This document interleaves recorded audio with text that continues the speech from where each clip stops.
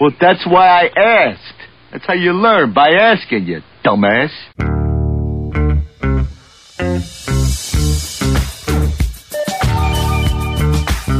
It's Mantz and Mitchell on the weekend with Gary Mantz and Suzanne Mitchell. A double shot of good conversation with great guests to power up your day. Mantz and Mitchell, you're on the air.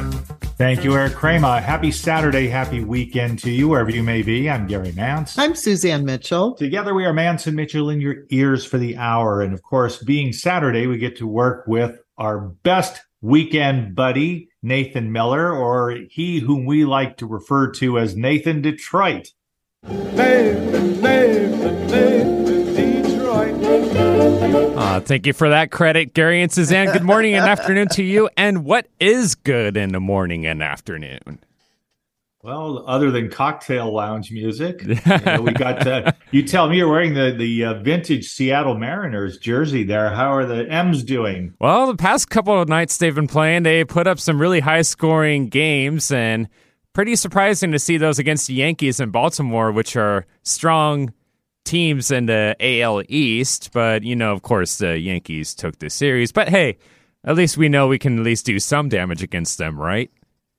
Well, yes, you know, and of course that's of particular interest to those of us who live in the Sarasota area, where Suzanne and I reside, because Sarasota is the winter home of the Baltimore Orioles. Yeah. Not much to cheer about for years on end there, but we get kind of excited when they do well, despite the fact that we're in the Tampa Bay Rays market, which is just, you know, a whole other story. And they, of course, in Tampa, that's the winter home of the New York Yankees. So we try to keep all of our interests consolidated when it comes to baseball. Yeah, it seems like all of your Florida teams are actually doing pretty well. I'm checking on the Marlins right now and seeing how they're doing, but I think they're having a pretty good season. Yeah, they're 43-34. Every single Florida baseball team right now is pretty well above 500 at this point, at least 10 games, it seems like. It is interesting to see what the so-called smaller market teams are doing. Yeah. So some of them are succeeding, and one of them apparently is going to move to Las Vegas. Las Vegas is going to denude the sporting world of any Oakland-based professional sports franchises. Yeah, well, I mean, I think they deserve that. It's going to be a sad transition, though. I mean, they had really a good club, but then the ownership just kind of imploded on it, from what I understand. And yeah, it's going to be sad to see the Coliseum slowly degrade, and because that was a really iconic stadium, and just years over years, it just seems like more and more of it is going downhill. Oh, God, before you were even born, yeah. The Oakland Raiders played there and was referred to as the House of Thrills. Like there were some crazy games in that stadium, but it did become a bit of a mausoleum. So one day people will look from the freeway and see that it's overgrown with weeds, I'm sure. And it's one of the few baseball fields that is actually, well, not, I guess it's the one that's commonly known as not being something by a sponsor, you know, like you got the Wrigley Field, which is, of course, the bubblegum, but then the Coliseum, that's not really a sponsor name. No, it isn't. They had some kind of sponsorship. That whole thing is unfortunate. It's big money, I realize, but I think it's great when you have a Yankee Stadium, a Tiger Stadium, etc. You know. But I'm just a traditionalist. So I'm with the hoary old minions of the sporting world. And I don't understand those salaries. That's a whole other show we could do sometime. Crazy stuff economically.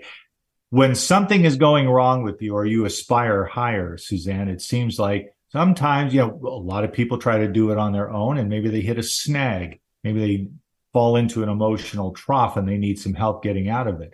Our guest today is primed to help people get out of the ditch that they have dug for themselves and get back on the high road.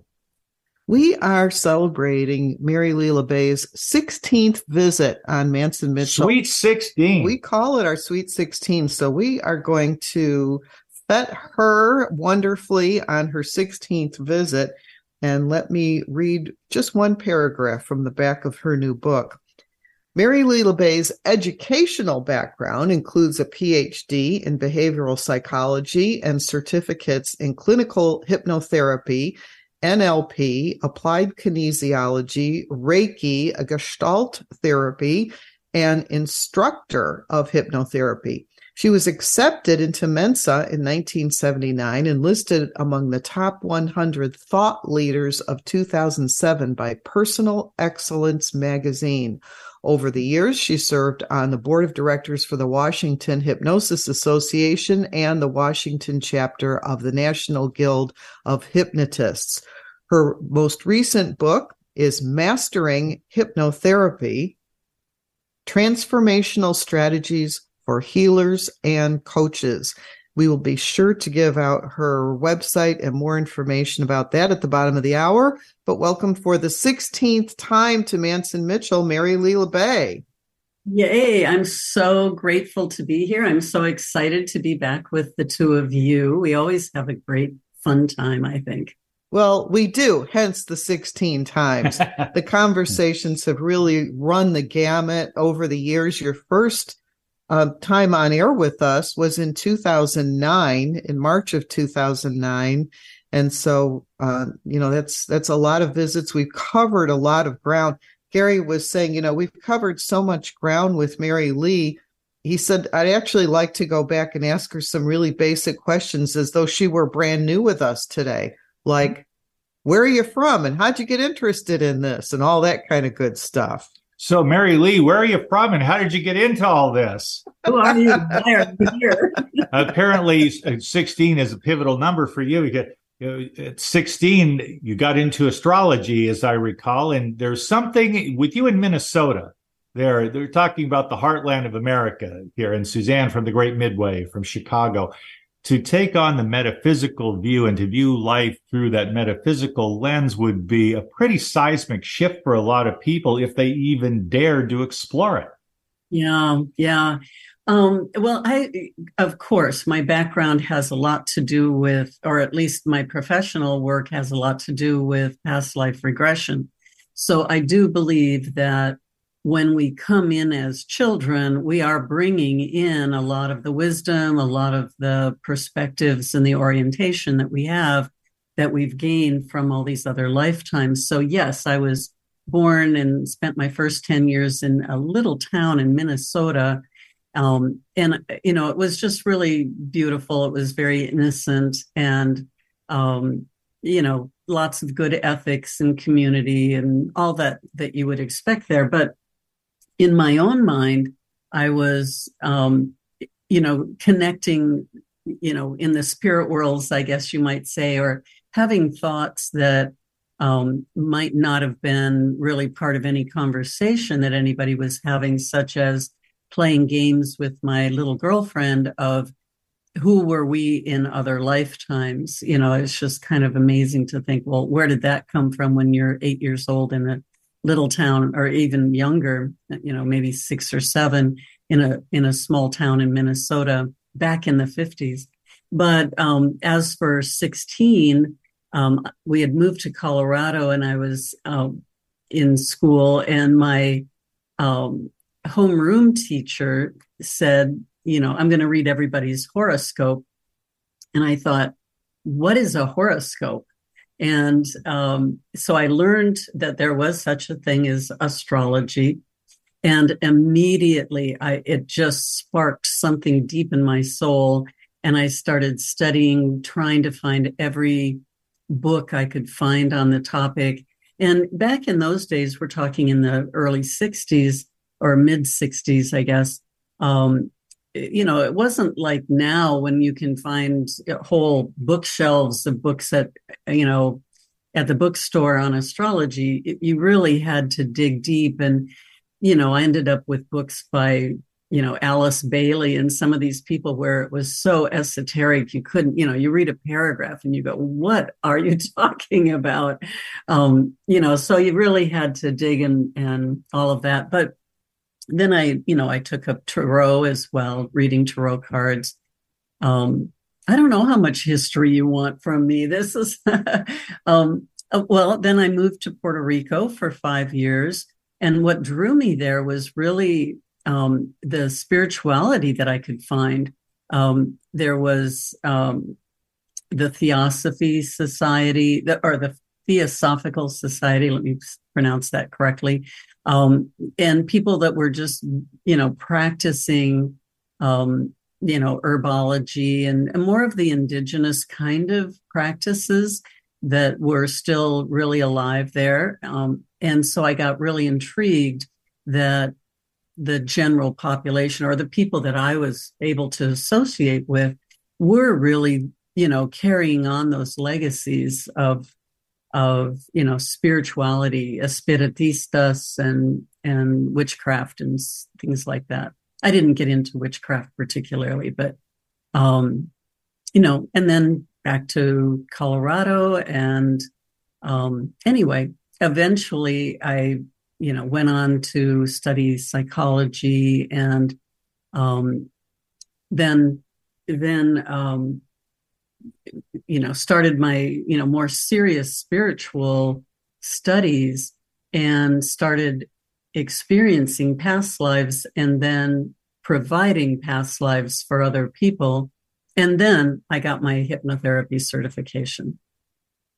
I don't want to go too long into all the details, but no, that's good. That's a good overview, Mary Lee. Considering, all the times that we have talked, we don't often get into your background that heavily.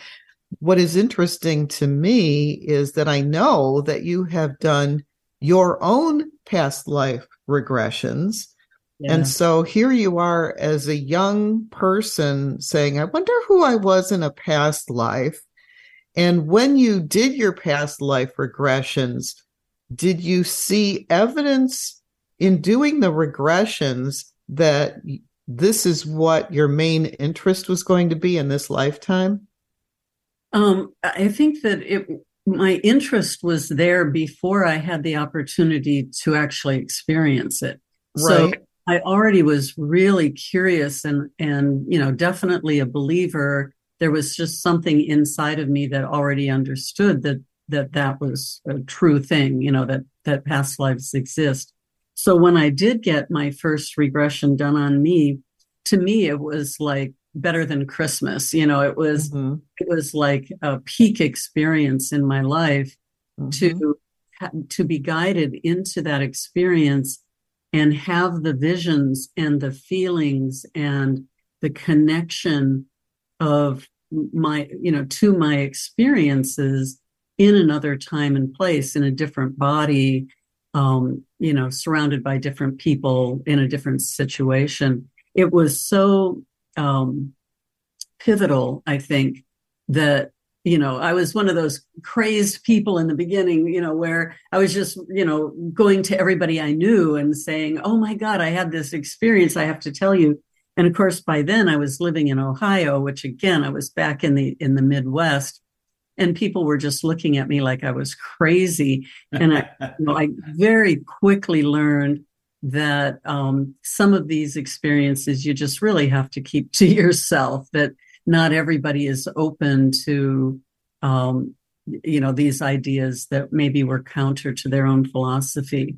So I had to tread a little bit lightly there for a while, but as people discovered that this was what I was doing, the people who were interested were gravitating towards me and wanting to know more and asking me to give them the same experience. And so I had learned enough about how to guide people into past lives that I was doing that. At the time, I actually owned a metaphysical bookstore. I did do that as well, and started producing psychic fairs. And again, it was very controversial in the Midwest. And, having been living in Colorado, I just thought everybody would love it. And I found out that wasn't necessarily true in the 80s in the Midwest. So there was a lot of controversy there, but people were gravitating to me towards, towards having that experience of past life regression. So I did that for several years. And then I kept being told, become a hypnotherapist, get your training in hypnotherapy. And I finally found a school that I liked, and I did a 300-hour training, very intensive training. And then that was where I started developing the work that I do in my profession now, which is combining the whole body of hypnotherapy work with the whole body of past life regression, knowledge, wisdom, experiences, and practice that I had developed over those years, and marrying those two in a very, what I think is a very profound experience for people. In the Midwest in Ohio, bet you're glad you didn't get too deep into witchcraft. People would be saying she sure buys a lot of candles. Right. You can see where that would be an issue. It reminds me of something that John Lennon said more generally about life. He said, being honest will not get you a lot of friends, but it will always get you the right ones. Yeah. Oh, I like that. Yeah. You drew people to yourself because there was an affinity. Yes. Yeah. He has a lot of really good sayings. Dr. LaBay, as a behavioral psychologist, did you find a little conflict going on between what you were learning as a behavioral psychologist and what you were getting from hypnotherapy? I don't think there's a lot of conflict in particular. I just think that hypnotherapy perhaps goes a little deeper in that a lot of the psychology, well, with mainstream psychology, there was a lot of, diagnosis and putting people kind of into labels and things. And for that, I personally was not as, I didn't have as strong of an affinity towards that. And so with the hypnotherapy, I like the fact that we don't diagnose, evaluate, or prescribe. We simply allow all this, we guide people to a state of openness that allows them to come up with their answers and to understand how they created the blocks or the self-sabotage or the conflict, inner conflicts, whatever is going on inside of them. They can have a really clear understanding of, how did I develop this? What do I want to have that's different? And how do I get there? And this is all coming from the wisdom of their subconscious mind. So I just find that, the background in psychology and a lot of the tools that I include in my book come from psychology and cognitive behavioral therapies and Gestalt therapy. And they're combined, but they're combined in a way that we use it within the hypnotic envelope. At some point, after you were doing all of this work yourself and getting all of the education and taking the classes and getting certified, somebody must have said to you, you could be teaching this. Yeah. And you've done teaching at a couple places in Western Washington, and this is not your first textbook for teaching. Right. Your first textbook, tell us about that. Okay. How long has that been around? Well, it was interesting because 20 years back in February, and I didn't even realize that it had been that long, but it went out of print. And some of the schools that had been using my book as a textbook contacted me and they said, we're going to be teaching classes and we can no longer get your textbook. Will you please republish it? So I started looking at the textbook, and that was the Hypnotherapy, a Client-Centered Approach.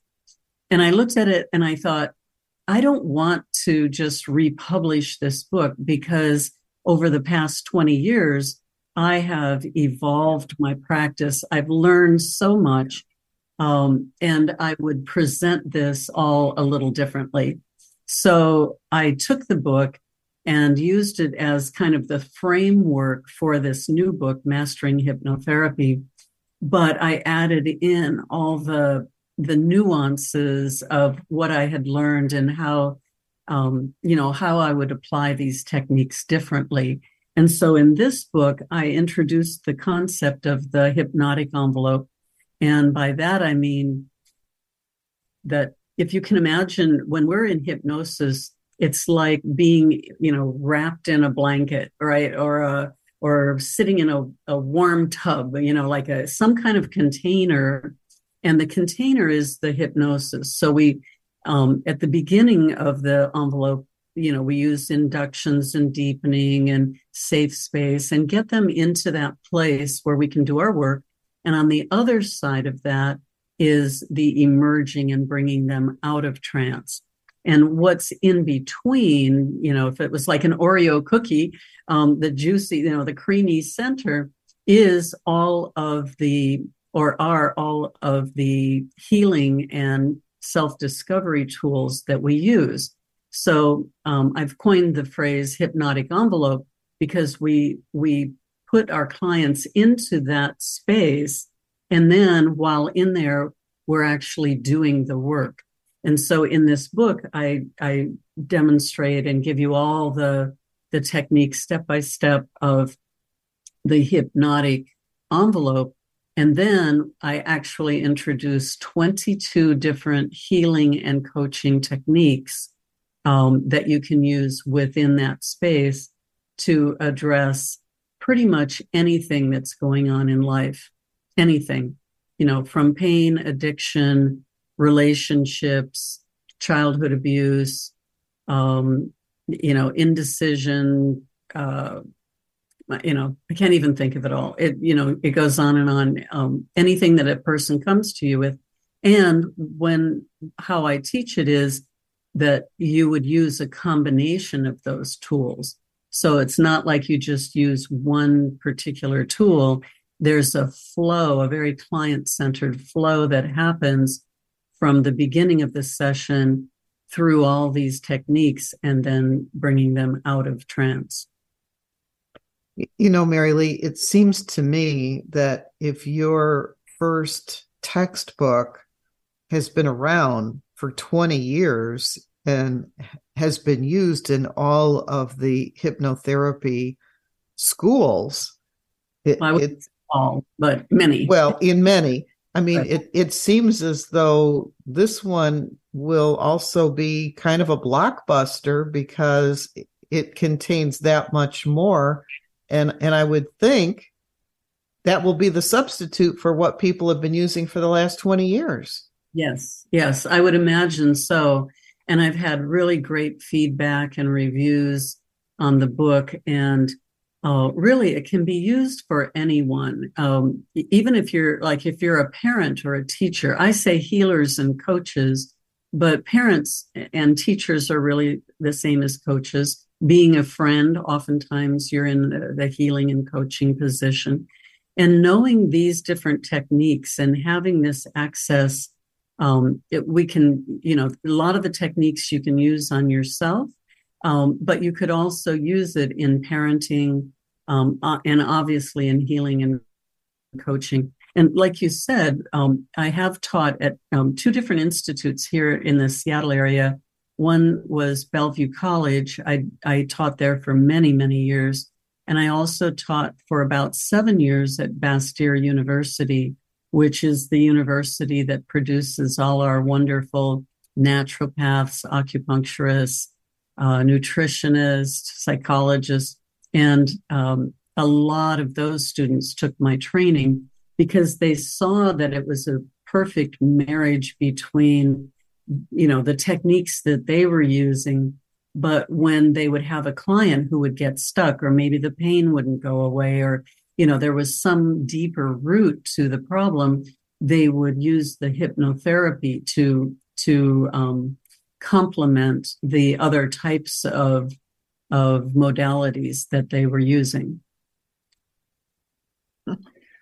We are talking with Mary Lee LaBay. It's a pleasure to have her with us. 16th trip around our particular orbit, and always a pleasure. Let's go ahead and take our break now, because when we come back, we'd like to talk about the book more specifically. I'm sure Mary Lee LaBay would like that concept there. And to let you know how you can get in touch with her, she always has something going on. Maybe you would like to be a participant. She has a lot to offer beyond the books themselves. So we're Mantz and Mitchell. Mary Lee LaBay is here. We're going to get into methods about ways that with some help and perhaps ultimately on your own, you set yourself a challenge and you achieve it. That means digging yourself out of an emotional trough. Well, we've all done that before, haven't we? And we've made it this far together. We are Mantz and Mitchell. Stick with us. We'll be right back. Hi, everybody. This is Anson Williams from Happy Days, and I'm so excited to tell you about American Road. It is the best car travel magazine in the world. They have the most fantastic adventures detailed in each magazine with all your itinerary. We could just jump in the car with your family and have the most fabulous adventures you've ever had in your life. Please, get a copy of American Road and start your own adventure. Staying connected with Gary Mantz and Suzanne Mitchell is easy. Just go to mantsandmitchell.com for the latest info on topics and guests.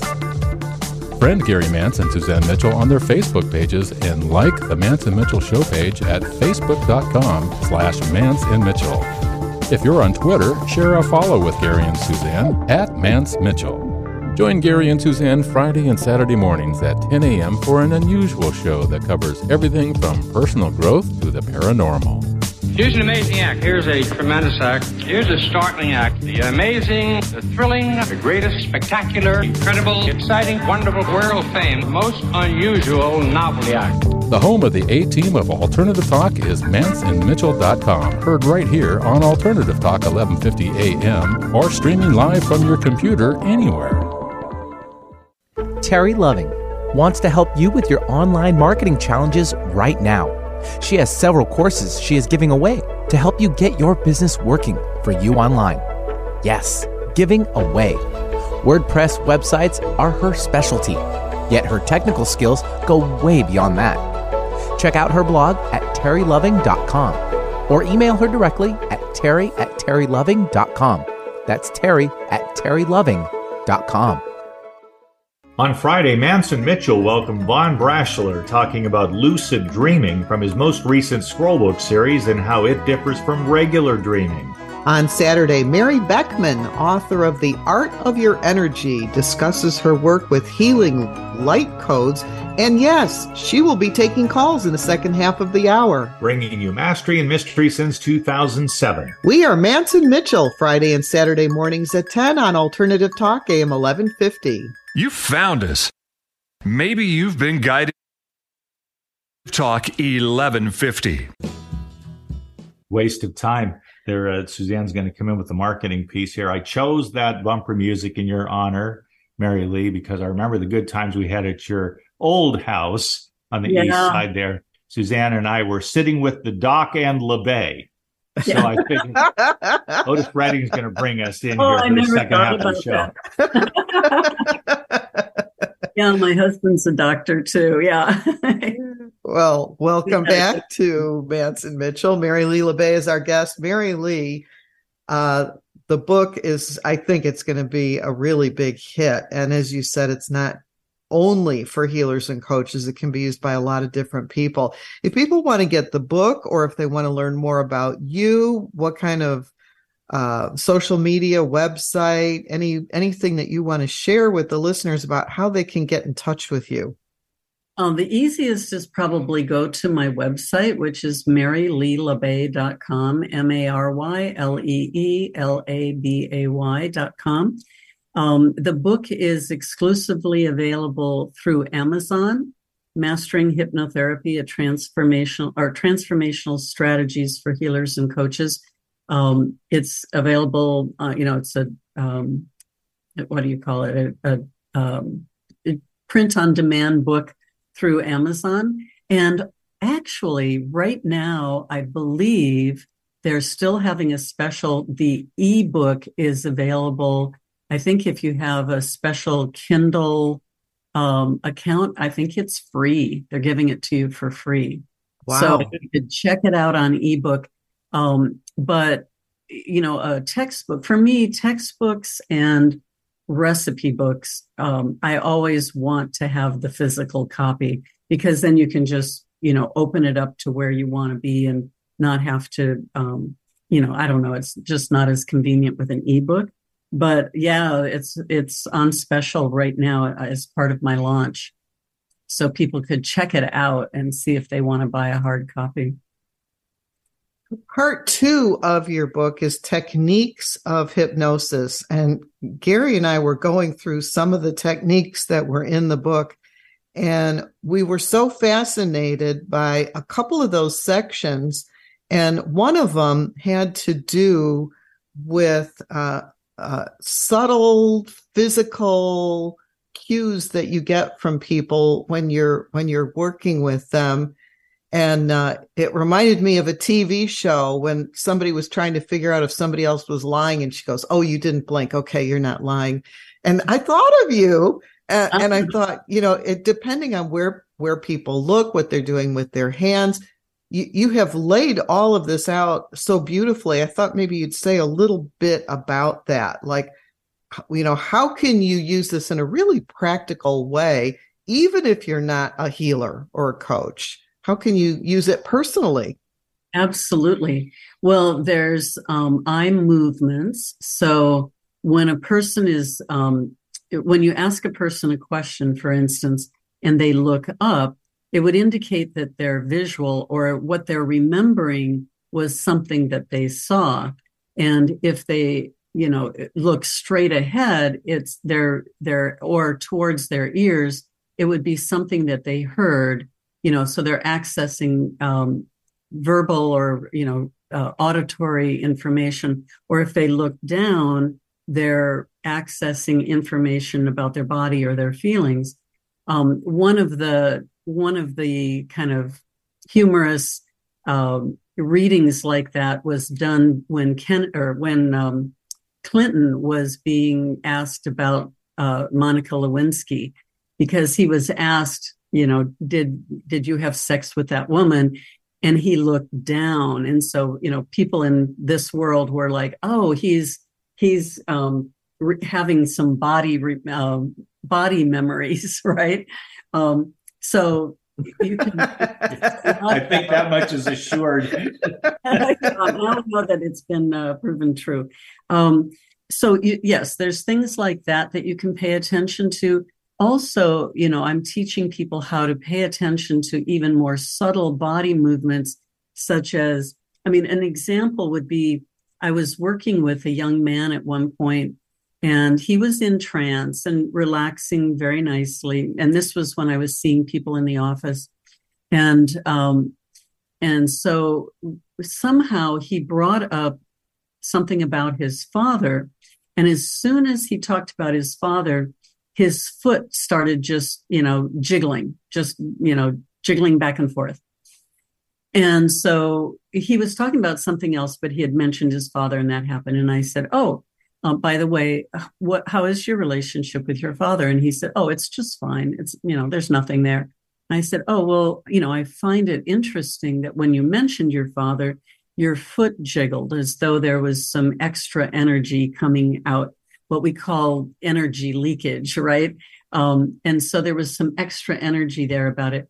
And so then he said, yeah, well, okay. Yeah, there's, we have some real big problems. And we went into a whole discussion about that. And so he would not have brought that up had I not been paying attention to his physical body movements. You'll see quite a bit of that. Oh my gosh, we see it in our everyday life all the time, how people will, turn away from you or cross their legs a certain way or cross their arms across their body or look away from you when they're talking. You ask them a question and then they look away. You can pay attention so clearly. What I've found over the years, and, like I said, I used to do psychic work. And so I've been pretty sensitive to people. But what's interesting with doing hypnotherapy is how much your own psychic abilities will be enhanced. And a lot of it has to do because you have an immediate feedback loop. So when you're noticing this movement with your clients, the way the eyes move, or they're looking up or down, or, they're fidgeting in a certain way or having some type of bodily reaction to something, and you bring it up and talk to them about it, then they're giving you the feedback as to what that is, so that now as you're using your intuition, you can get that immediate feedback from people on a daily basis. And it really starts sharpening your skills in observation, in micro expressions. Sometimes it's just the way that the lip curls, or the way that there's like a little twitch of something, or and because of my background in my spiritual studies and everything that I was studying there, I can also hear it in tone, and maybe it's not just the spiritual studies, but the tone of voice and the inflection, and when people are talking, and you can feel extra energy behind certain words, or even the words they choose to use, where they think they're just tossing out a phrase, but you learn to pick up the intentions behind that, or what is the hidden message. So it's really fun, working with clients. We're providing a very valuable service, but at the same time, we're getting an amazing education and life skills that are honed and practiced well. So it's fun. We, as hypnotherapists, we get to learn and grow too. I would think it would make your clients more adaptive in their daily lives. I'll give you an example. I was working at another radio station in town, and one of my coworkers had a habit there, and I should say there was a layer of suspicion whenever this person would say something to me. I was on high alert. And I found that he had a habit of rapidly blinking his eyes if I would ask him a question, seeking to elicit information from him. I would ask a straightforward question there, and his reply would involve the facial movements. I mean, he would look straight at me, but his eyes would be blinking rapidly as he answered. And I didn't say anything to him about it. I tucked it away the same way that a poker player would tuck away his opponent's tells when you're sitting around the table there. And I recall thinking, and I might have mentioned it to one person, that guy is BSing me. When his eyes are blinking rapidly, he doesn't want me to see him for who he really is. And he's not necessarily telling me the factual truth either. He doesn't want me to know his motives. And I was able to glean that, or thought I had gleaned it, by watching his eyes and just seeing him blink rapidly, many times in succession as he's talking to me. Yeah, exactly. Those are the things. And you become really sensitive to it. I found that, after years, of course, of being working with clients, being a hypnotherapist, now just when I talk to friends or strangers at the store or whatever, I'm picking up all these extra cues from them. It's very useful. I had read or heard a very, very long time ago that more communication is done in body language than in the actual words that people are saying. And so this kind of confirms that when we were looking at that in your book, is that, the body really communicates quite a bit. Oh, yes, absolutely. Yes. There was a show a long time ago. I can't remember what it was called now. And it was all about micro expressions. It was a series, a very entertaining series. And they would solve, crimes and things, but they were using micro expressions, and they were actually teaching you during the show. They would point out and, slow down the film and show you the little, turn in the person's lip, the little snarl or the little motion on their nose or whatever. And again, a really good education. I can't think of the name of that show though, but it was really. I think it was called You're Twitching Again. Yeah. I think not, Gary. But that's it. I mean, and Suzanne brought this up a moment ago. It becomes an entire field of study unto itself. Yes. The negotiating master, who was one, is considered the godfather of modern negotiation, Gerard Nierenberg, wrote a book, I think it was back in the 70s. It's gone through many printings, called How to Read a Person Like a Book. Yeah, I'm going to get that one. That sounds good. Because there are so many things that we betray about ourselves when we try to play others false. So there's a challenge to set yourself, ladies and gentlemen. How about telling the straight truth, not the brutal truth? I've never found people say, I'm brutally honest. Are you brutally honest, or are you just being honestly brutal? Right. I don't think that honesty requires brutality. It's not entailed by the term honesty. If you're basically honest, you're doing better than far more than half the world in that regard. Exactly. Yeah. So you still have to do it with finesse. It's so true. Mary Lee, in all of these techniques of hypnosis, we talked about the cues because I just found that particularly interesting. But is there one that you could maybe share with our listeners that maybe they could use today? Technique, yes. One of my favorite techniques that I think is easy to share with people and can be applied open-eyed, so you don't have to be in hypnosis, and you can apply it to yourself. The only thing that would be helpful is if you do it in a thoughtful way, so kind of in a meditative, honest, open frame of mind. But it's a technique called secondary gains. And I would say that I use this technique in probably 80% of the work that I do because it's so fundamental to anyone who's coming into the office to have some work done. So the secondary gains helps us to uncover the motivations behind self-sabotage, indecision, addictions, bad habits, all the things that we do, kind of knee-jerk reactions oftentimes, the things that we do, even blocks. And I think we all fall into the category of one of these, right? Having a block or a little bit of self-sabotaging behavior or, addictions and things. So to set this up, if you're in the listening audience, you might want to take notes. There's 4 questions that I'll dictate to you, and then we can do them later. But so the 4 questions are, so you want to pick exactly what it is you're working on. So let's say somebody wants to quit smoking, just as a general topic. So the questions would be, what is the benefit of smoking? So you can fill in the blank. What is the benefit of getting angry? What is the benefit of dating this guy? You can use it for almost anything. And then what is the detriment of smoking is question number 2. So what is the benefit of smoking? What is the detriment of smoking?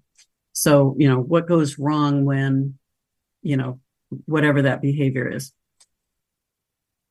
What would be the benefit of not smoking? So now you want to ask the questions in the opposite realm. So what is the benefit of not smoking? And what is the detriment of not smoking? Or whatever else your behavior is. So the 4 questions: what is the benefit of doing it? What's the detriment of doing it? What is the benefit of not doing it? And what is the detriment of not doing it? And you'll find that questions 1 and 4 will probably have similar answers, and the answers to questions 2 and 3 will probably have, be somewhat similar as well. But it'll set up, pretty clearly what the conflict is inside of you. Suzanne, you look like you're either writing. I'm writing it down because I got excited. I want to be able to use that. I like that. What is the benefit of it? What is the detriment of it? What is the benefit of not doing that? And what is the detriment of not doing that? Yeah. I like that. Those are 4 easy questions to ask yourself. You can do it as a journal project, and you can do it anytime for any topic. Just pick one topic at a time, though. Right. what is the benefit of going away to college? What is the detriment of going away to college? What's the benefit of not going away to college? But in that, is it the away that's the issue, or is it going to college? So you might, it might be, even broken down further. Right. Is there a benefit in going away, of leaving town to go to college, that sort of thing. But for the smoking one, I have a fun example. So I had a man come to me for smoking, and the benefit of smoking, he was doing the usual. Oh, it calms my mind and all of this. And I said, what else? What else? And you want to do this too when you're doing the questions. Really ask yourself what else, because you need to dig deeper than just what's on the surface already known in your mind. And so I was digging and digging. What else is the benefit? And he said to me, well, I'm an artist, and my favorite artist is Norman Rockwell. And Norman Rockwell had a self-portrait of him smoking a pipe. And so Norman Rockwell is a smoker. And so when I smoke, I feel like I'm a better artist. And he was blown away because he said, I never, ever knew this about myself. I just smoked because I thought it helped me, but I didn't realize that connection with Norman Rockwell. And so we did all 4 questions. And then we follow that typically with what we call parts therapy, where we put, the one part on one hand and the other part on the other hand. So one hand wants to smoke and the other hand wants to quit, right? And so we go back and forth with debate, more or less, conversation. And in that, we were able to, and, a couple of other therapies, we were able to uncouple his connection between smoking and being an artist. That did not have to be, a given that you had to smoke to be artistic.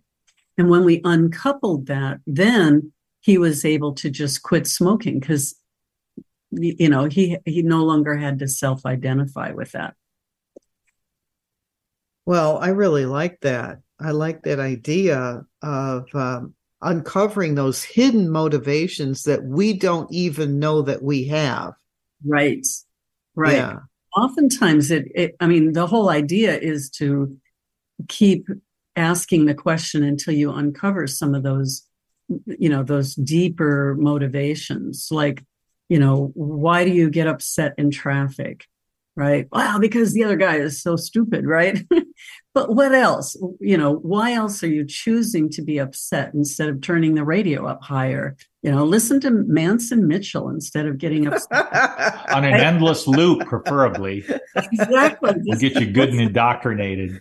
But any kind of thing that you're doing that isn't really working out, apply these 4 questions. And you could even do it if you're a parent, do it for your child. Back when my daughter was a teenager, she was smoking, and, I could nag her all the time, stop smoking and all this, and it never worked. But one time I just very calmly, I said, well, so what's the benefit of smoking? What are you getting out of it? I'm just curious, and I just did it very conversationally. And by the end, she said, I don't want to smoke anymore. This is so disgusting. And, because there was no tension with me, and because she had come to her own conclusions, now it was her decision to smoke and she could freely do it. So, if you're working with your children, if you're a teacher, obviously, if you're coaching, maybe you're having trouble with your coaching client where they won't, follow through with their deliverables for the next meeting, right? And so what is the block? What is the benefit of having this block? What's the detriment of having this block?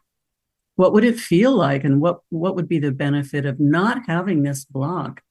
And what would be the detriment? And then really exploring those answers, because we all have blocks and self-sabotage. Well, and what I heard you say early on was that this is a technique for uncoupling those hidden motivations. So now all of a sudden, instead of having one big thing, you have two things.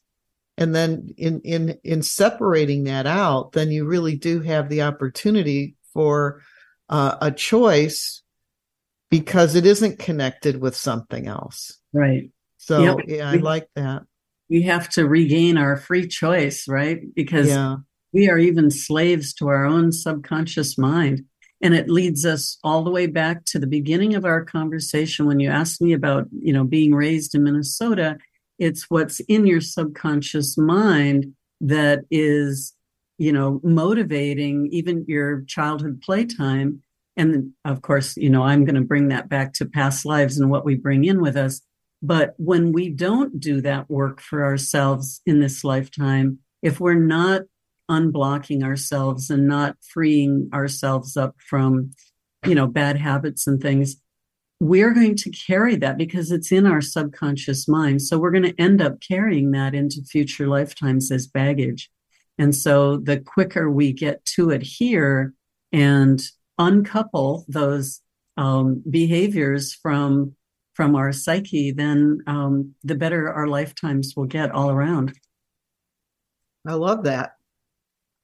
Let me throw this out just to be spooky with you, Mary Lee. Okay. I don't endorse this point of view. It's just occurring to me as I hear you talk. I think of the great work of Duane Allman as a guitarist, and there are many at Prince that you could name them, George Harrison, the musical genius of Paul McCartney. Elvis himself goes on and on. When people turn to substances, and it depends, I think, a lot on the era in which you find yourself. Or if you go back to the 60s, LSD, which I've never taken and I have no desire to take it, but a lot of people did. Some people might do it through marijuana. Other people do it through alcohol. Some people do it through heroin. When people put themselves into an altered state of consciousness, it occurs to me, and I'd love to get your professional take on this, it occurs to me that there are two basic things happening there, at least two. And that would be to forget, to anesthetize yourself to the pain of your life on whatever level and to whatever degree. You're numbing yourself to the facts of your life as you perceive them. And I think there's another use for getting into drug culture, which I do not recommend. I mean, I'm not recommending any of this. I'm trying to explain what happens to people when they do indulge. The other motivation, it seems to me, is that they're trying to remember something primal about themselves. If we come in, if reincarnation is for real, and I certainly hope it is, I don't know that it is, but I'm optimistic about it. I love the idea. Suzanne and I know it is. You two know it is.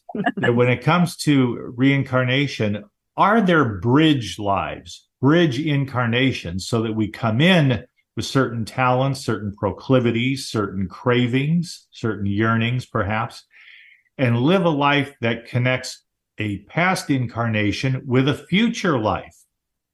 I've used that to explain a Mozart, to explain Prince, to explain great painters, great actors, those involved in performance arts, for example. When they do that, can you really be that masterful at whatever you're doing in the course of a single lifetime with nothing coming in with you and nothing that you're looking forward to expressing the next time around? That's a big question for the 30 seconds she has left to answer. Well, just give us the entire explanation in 90 seconds. All right, in double speed. I don't know if I would call it bridge lifetimes. I look at our lifetimes more like facets of a diamond, and they're all connected. And we were aware of one facet, which is this lifetime. And then as we do our regressions, we can connect to those other lifetimes, but they are all playing on us. They are all, having an impression on who we are right now. And in fact, who we are in this incarnation right here is sort of the sum total of all those other incarnations, all those other experiences, the pluses and the minuses. So if you died and you were addicted, you are going to probably come in with addiction issues this lifetime. Let's talk about that next time. We've got to go right away. So I'm glad I brought it up. Let's keep it in mind for next time, and we'll talk about it some more. Mary Lee LaBay, thank you for joining us. And thanks for listening, everyone. Have a great weekend. Thank you all. Here's what's coming up next week on Mantz and Mitchell. On Friday, Mantz and Mitchell welcome Von Brashler talking about lucid dreaming from his most recent scrollbook series and how it differs from regular dreaming. On Saturday, Mary Beckman, author of The Art of Your Energy, discusses her work with healing light codes. And yes, she will be taking calls in the second half of the hour. Bringing you mastery and mystery since 2007. We are Mantz and Mitchell, Friday and Saturday mornings at 10 on Alternative Talk, AM 1150.